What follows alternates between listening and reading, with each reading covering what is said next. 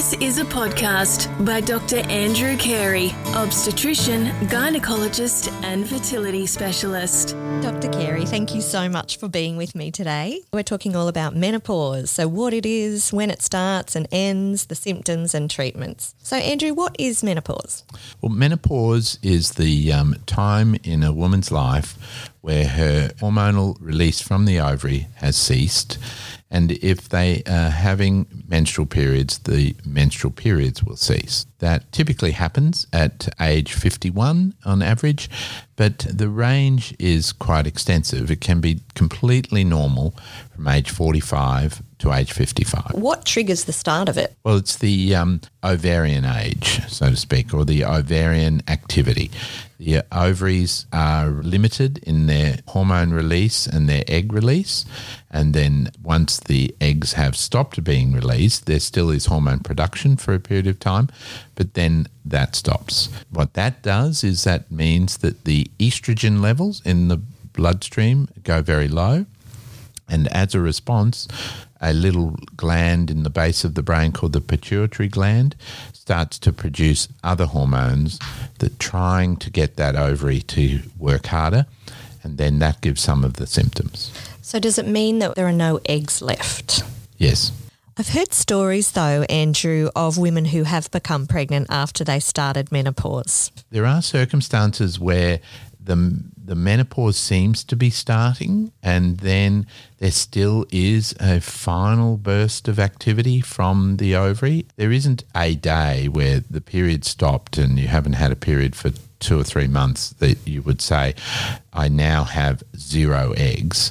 But the chances of a pregnancy occurring in the pre or perimenopause, as we say, is extremely remote, but it does occur rarely. So Andrew, when you first go into menopause, do you still have to use contraception? In the initial phase, it's a little bit tricky. A lot of people have taken care of that by a partner having a vasectomy or tubal ligation or other treatments. And sometimes they have, for example, the intrauterine device Mirena or Kyleena in situ, which is quite useful to cross over into the stage of the menopause, because that has led them into the early part of the menopause, but it also gives them that contraceptive protection across that time where it's a bit confusing and a bit unpredictable. So Andrew, just going back to the basics of menopause, what are the symptoms? The cardinal symptom is the stopping of a menstrual period. The more important symptoms, though, are the hormonal effects that a lot of women experience, and in particular the vasomotor symptoms, we call them. That's hot flushes, night sweats, and a feeling of intense build-up of heat through their body. And that then leads to sleep disturbance and poor sleep quite separate to that. There can also then be mood symptoms, feeling quite lethargic, feeling quite angry or challenged. And then there can also be brain symptoms, feeling foggy in the brain, forgetting some things, just having a little bit of a mental loss of cognition and leading to challenges in their work, sometimes even challenges in their family life. These feelings of crankiness and moodiness, do they happen when you would normally be having your period, or once you reach menopause? Is it just at any time of the month? They would happen at any time. The hormonal surge from the pituitary gland is relentless and continuous. It doesn't follow a cyclical pattern as much in the menopause. Once the ovaries have done their shutdown, the pituitary is trying to get them to boost, and that causes a lot of these early symptoms. Oh dear. Not that everybody gets those. That's right. Yes, that's the good news. I mean, these are the symptoms that people come to us for. But and a lot of the menopause experts around the world do try and sort of balance that by saying menopause is natural. It will happen if a person lives long enough. It's a natural process. Now, how we deal with that depends a lot on how the symptoms are, but also how our society is. So while it is natural, and there are a lot of menopause experts who do say we should be treating it no longer as a condition, but as a natural process, it's something that in our modern society, women don't have to put up with if they want symptom relief. And the woman who's going through the menopause at around age 50 really has to expect that they're going to spend a long part of their life in the menopause and postmenopause. It's not that they are only got a few years and then it's all over, because the postmenopause does continue. Andrew, I've heard women talk about the experience of hot flushes, and it sounds really awful. What actually causes it? The hot flushes are due to surges of the pituitary hormone FSH. It's almost universal that there will be hot flushes. Some people feel like they're on fire, but a lot of people watching wouldn't even notice it was happening. Unless you start perspiring, and some people do, it doesn't always be as obvious as the individual thinks it would be. I've also heard women explain that it feels like something's crawling under their skin. Is Yes. that a similar result of the pituitary hormone? Yes, they're all related, and there can also be that skin irritation, but there can be joint and muscle irritation as well. It's quite across the whole board of symptoms throughout the body. But I assume not all women experience symptoms. Do women experience menopause differently? Yes, some women absolutely sail through it and really choose, therefore, to have no menopause hormone therapy. But they're probably important even to know that it is a time when they probably need to have more regular checkups with their GP, and particularly be considering their bone mass and their accelerated bone loss. So even if a woman doesn't want to take any treatments, then calcium supplements is a really wise idea, and also having some checks of their bone mass. In both males and females, as we get older, bone loss increases, and it increases slowly for both males and females, but then at the point of the menopause, it then drops quite significantly because there's no longer estrogen production. And so postmenopausal osteopenia or osteoporosis are particular concerns, particularly in the very thin and frail person. So that then the problem there is that in the postmenopause, many years later, the risks of major fractures, hip fractures and other leg fractures. Andrew, what are the emotional symptoms of menopause? Well, they vary, particularly things like difficulty sleeping, and then that again goes on to poor memory, difficulty concentrating, difficulty focusing at work. Now, sometimes that then overlays to the anxiety that some people feel. So they can feel anxious because they're having troubles performing the duties that they would normally have taken easily and taken in their stride at work, or maybe it's because they've had lack of sleep. So there's a fair bit of a mix there, but they have increased forgetfulness, they have tiredness, they have a lack of libido. The lack of libido can also be because they're lacking sleep. So it's not always just the pure hormonal effect, but because the ovary also produces testosterone, the lack of libido could sometimes be an effect of that drop in testosterone. So, Andrew, at what point should a woman seek treatment? It's a time when women are often having their general health checks anyway, and that's a good principle that they should be talking to their GP. And if the GP is somebody who likes to deal with women's health, they'll be focusing on that anyway, and that's great. Then if they're not managing with the symptoms, then symptom relief is available with menopause hormone therapy. So let's talk about the treatments then, Andrew. What treatments are available?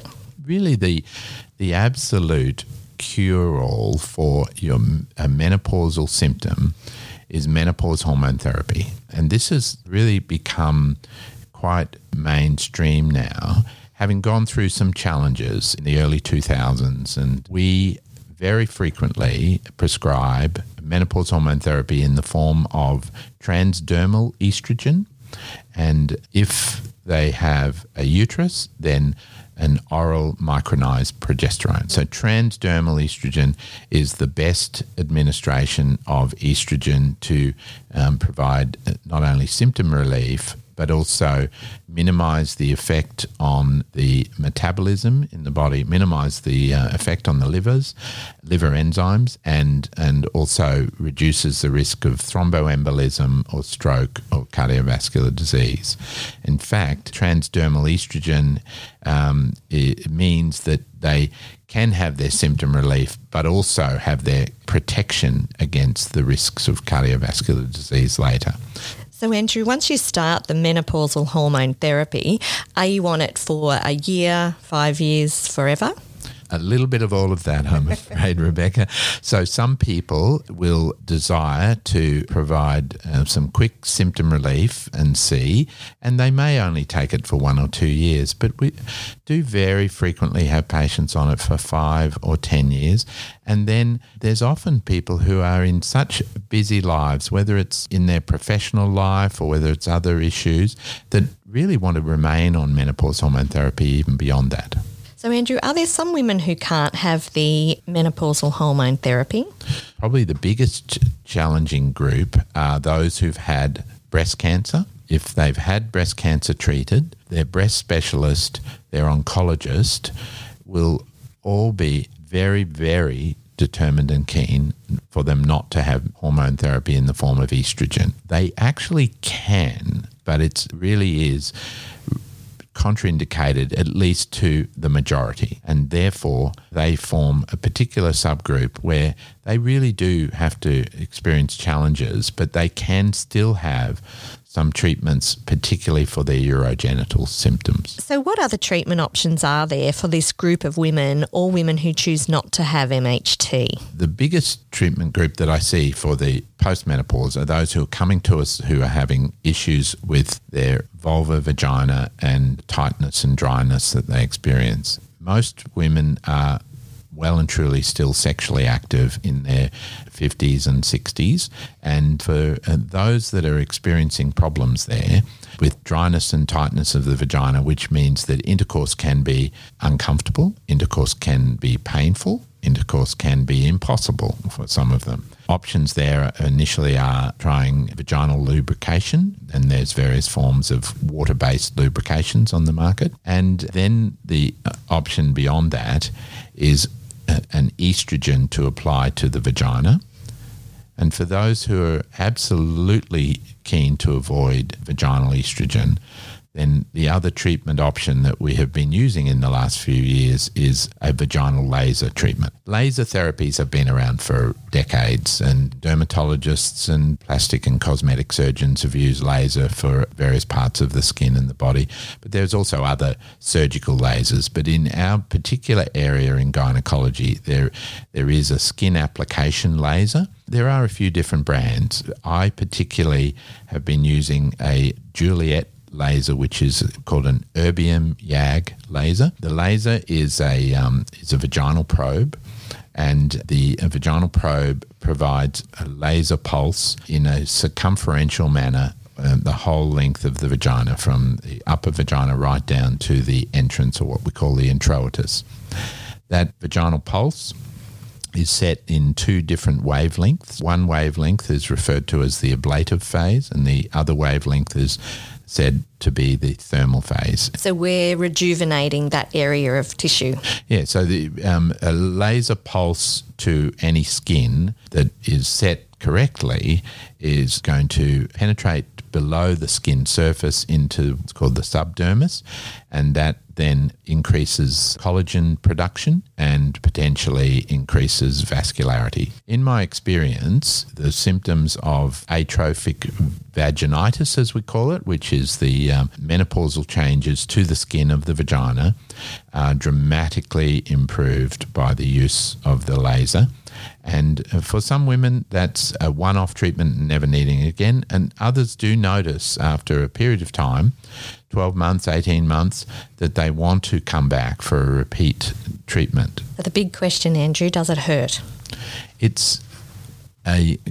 Yes. No, it's an uncomfortable feeling. The majority of women are quite amazed at how brief the intense discomfort is, and the area of the upper vagina and mid vagina is almost never a point of discomfort. And then just at the entrance is the one area where it can be mildly intolerable or and literally for a grimace for a few seconds. And it is almost universal that even women with very severe atrophic vaginitis can tolerate that, with only a few of them needing the application of, say, a local anaesthetic cream to the opening of the vagina. The whole procedure takes 10 minutes or so, and it's really only the last 30 seconds of each of the phases, the ablative phase and then the thermal phase, that are the ones that really are uncomfortable for some women, compared to all the other things that my patients have gone through with their childbirth and with all their other issues, and often with the discomfort of intercourse. They find that that's nothing. And as soon as it's done, they are up and walking and coming back into my main room after we've left the laser room and said, "Oh, I feel better." And it's not uncomfortable. They don't walk out uncomfortable. The downtime is 72 hours of abstinence, and that's the only downtime, and they deserve that downtime, don't they? So what feedback are you getting from women about Juliet? Very positive. It is carefully explained to them that they could take estrogen cream as an alternative, and there's no doubt that estrogen cream achieves a similar effectiveness in helping the vaginal symptoms. But the point about estrogen cream is you have to keep using it, whereas once you've had the laser, that's it, you've done it. Very, very positive feedback about those benefits of treatment of atrophic vaginitis. How long after treatment do women usually notice symptom improvement? Typically even several days later, when they are having that first episode of intercourse, they feel better anyway. And then within weeks and certainly within months. So I always get them back for a discussion and see how they're managing and check how the vaginal tissue is at about 3 months. Earlier, if they have any concerns, really they find that the treatment benefits were almost immediate. If you've had a hysterectomy earlier in life for medical reasons, for example, do you still go through menopause in terms of the hormone changes? Yes. So typically at a hysterectomy, it's removal of the uterus and tubes, but not removing the ovaries. So if a woman has her ovaries removed at the hysterectomy, that's the day of the menopause. The ovaries have been removed. There's no more hormones. But if their ovaries were conserved, at least one or both, then years later, those ovaries will stop producing hormones. And then that's the onset of some of these symptoms that we described. We talked a little about this before, but as we start menopause, what are the chances of becoming pregnant? Extremely low. The chances of spontaneous conception in the late 40s are extremely low anyway. The chances of us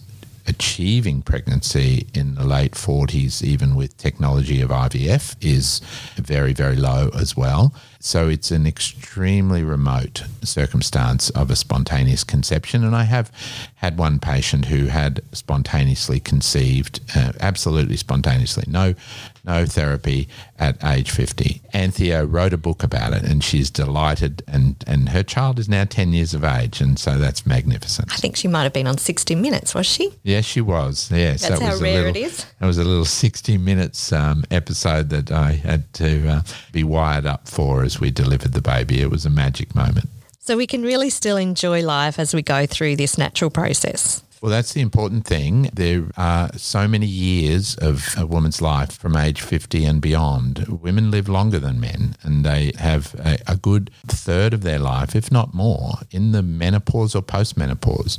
So it isn't a time where there has to be suffering. Thank you for talking with us, Andrew. You're welcome.